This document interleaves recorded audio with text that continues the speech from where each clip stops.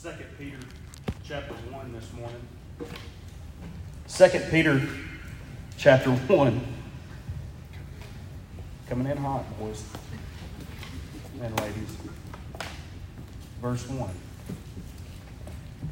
Simon Peter, a servant and an apostle of Jesus Christ, to them that have obtained like precious faith. I want to stop right there for a second and point out that obtained right there, I'd like for us to be very careful about how we read that and take it. If you go back into the original Greek, that word, I'm not going to try to sound it out, but it's a prolonged form of a primary verb which is only used as an alternate in certain tenses to lot. That is determined. By implication, receive, especially by lot. So, not that we have obtained ourselves, but a gift that we have obtained. Not by any merit of our own, but by the righteousness of Christ. Not by any act of ourself, but through the life of Christ have obtained like precious faith. With us through the righteousness of God and our Savior Jesus Christ. Grace and peace be multiplied unto you through the knowledge of God and of Jesus our Lord.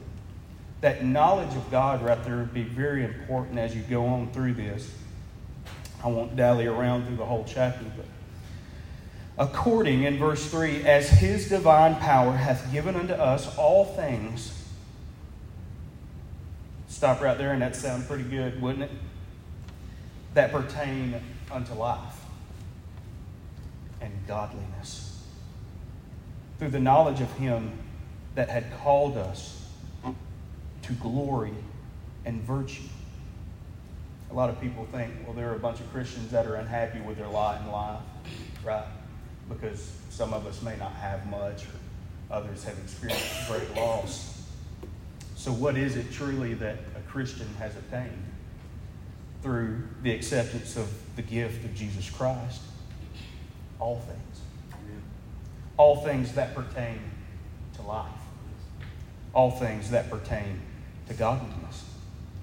Through the knowledge of him that hath called us to glory and virtue, whereby are given unto us exceeding great precious promise, that by these ye might be partakers of the divine nature, having escaped the corruption.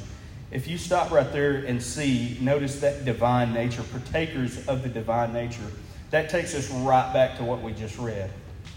He has given us all things that pertain to life and godliness.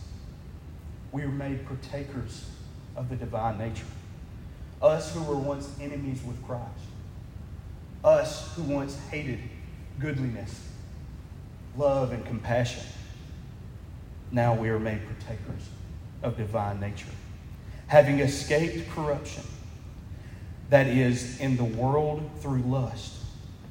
And beside this, giving all diligence, add to your faith virtue, and virtue knowledge, and to knowledge temperance, and to temperance patience, and to patience godliness, and to godliness brotherly kindness, and brotherly kindness to charity. All these things are a part of that gift. This is not something that you can go out and obtain yourself from the store.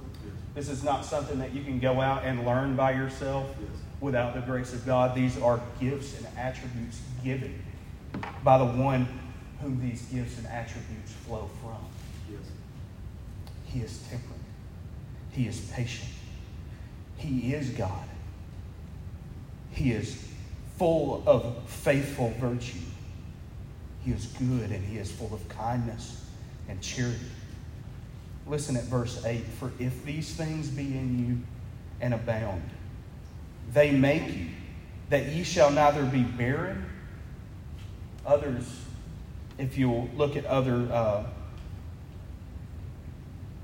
Bibles out there, some of them will say a little bit more harshly, useless.